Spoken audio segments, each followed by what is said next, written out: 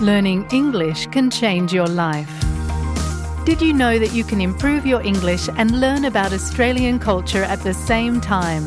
With the SBS Learn English podcast, you'll become more confident using Australian expressions in your everyday life. Each episode is around 10 minutes long, so they are easy to fit into your day. You'll love learning English with SBS Learn English. Listen wherever you get your podcasts.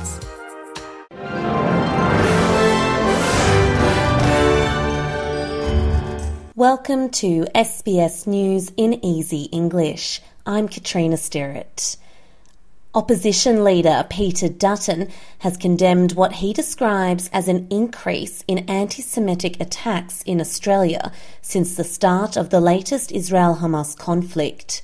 Speaking to the Rabbinical Council of New South Wales at a synagogue in Sydney, Mr Dutton said Australia was experiencing anti-Semitism on a scale different to what it has seen before. He criticised those he described as creating social discord in our democracy and called on governments to demand the release of all Israeli hostages held by Hamas using all diplomatic tools available. Since the 7th of October, I've emphasised time and again the coalition's and, of course, Australia's support for Israel. We stand with Israel always because Israel is our long-standing ally, a fellow believer in democracy and the rule of law, but so much more. We stand with Israel in the wake of Hamas's acts of depravity, and we stand with Australians of Jewish faith and utterly condemn any anti-Semitic behaviour. Federal Agriculture Minister Murray Watt has issued a stern warning to supermarkets to not profit off hard-working Australians in the lead-up to Christmas. This comes as Coles and Woolworths look set to face a parliamentary committee inquiring into whether they are price gouging amid cost-of-living pressures. The Greens-led inquiry set to be established this week will investigate grocery prices, market power and large profit margins, with the heads of both major supermarkets set to be called into hearings. Green Senator Nick McKim told 7 Sunrise the inquiry will set out to find out how much the supermarkets pay for groceries. Oh, we're really looking forward to this. It's impossible to arrive at the supermarket checkout these days and not be just aghast at how many dollars worth of food and groceries you've got in your shopping trolley. And at the same time, Coles and Woolies are raking in billions of dollars in profits. So we want to have a look at a whole range of things, but in particular, we want to have a look at how much Coles and Woolies are paying for the things they sell in their supermarkets and actually how much they are marking them up, because the very, very strong argument that they are engaged in price gouging in the middle of a cost of living crisis.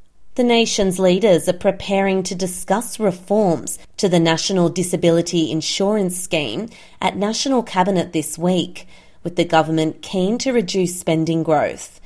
NDIS Minister Bill Shorten is understood to be looking at limiting growth in the scheme to 8%, down from the current rate of 14%.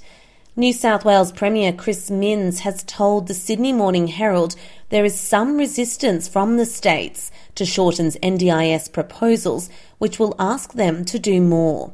There is also concern from neurodiverse Australians that people with autism, the most common disability in the NDIS, will be increasingly excluded or cut from the scheme. Equal Access for Autism Chairman Peter Marshall has told SBS he hopes a solution can be found. Without preempting the discussions, we say there should be automatic inclusion. I mean, NDIS is there to support families with disabilities, and indeed there's so many families who are affected with children on the spectrum. We'd love to have that discussion about what can be achieved. We'd love to be able to translate that into seeing how we can match our aspirations with that of the NDIS. A peaceful protest calling for a ceasefire in Gaza has been held at the UN Climate Summit in Dubai. It was a rare sight for United Arab Emirates residents, as it was the first protest in support of Palestinians since the Israel-Hamas war broke out. The UAE has strict rules against demonstrations, but at COP28, participants were allowed to protest as long as they followed strict guidelines. A chant of Free, Free Palestine was quickly stopped by the organisers of the protest in accordance with UN rules. The word Palestine was visibly absent from all signs, banners, posters and T-shirts. Activists and Indigenous peoples spoke to the applause and cheers of participants. Among them is Ricky Dank, an Indigenous Australian activist from the Gudunjai Wakaya Nation. I think the message is clear. For example, Indigenous peoples in Australia, we have to remember our history. Apartheid actually came from Australia, from the White Australian policy. And so when we are seeing people being killed, dispossessed of land, it hurts to see that same thing happening to other people. That was SBS News in Easy English. I'm Katrina Stirrett.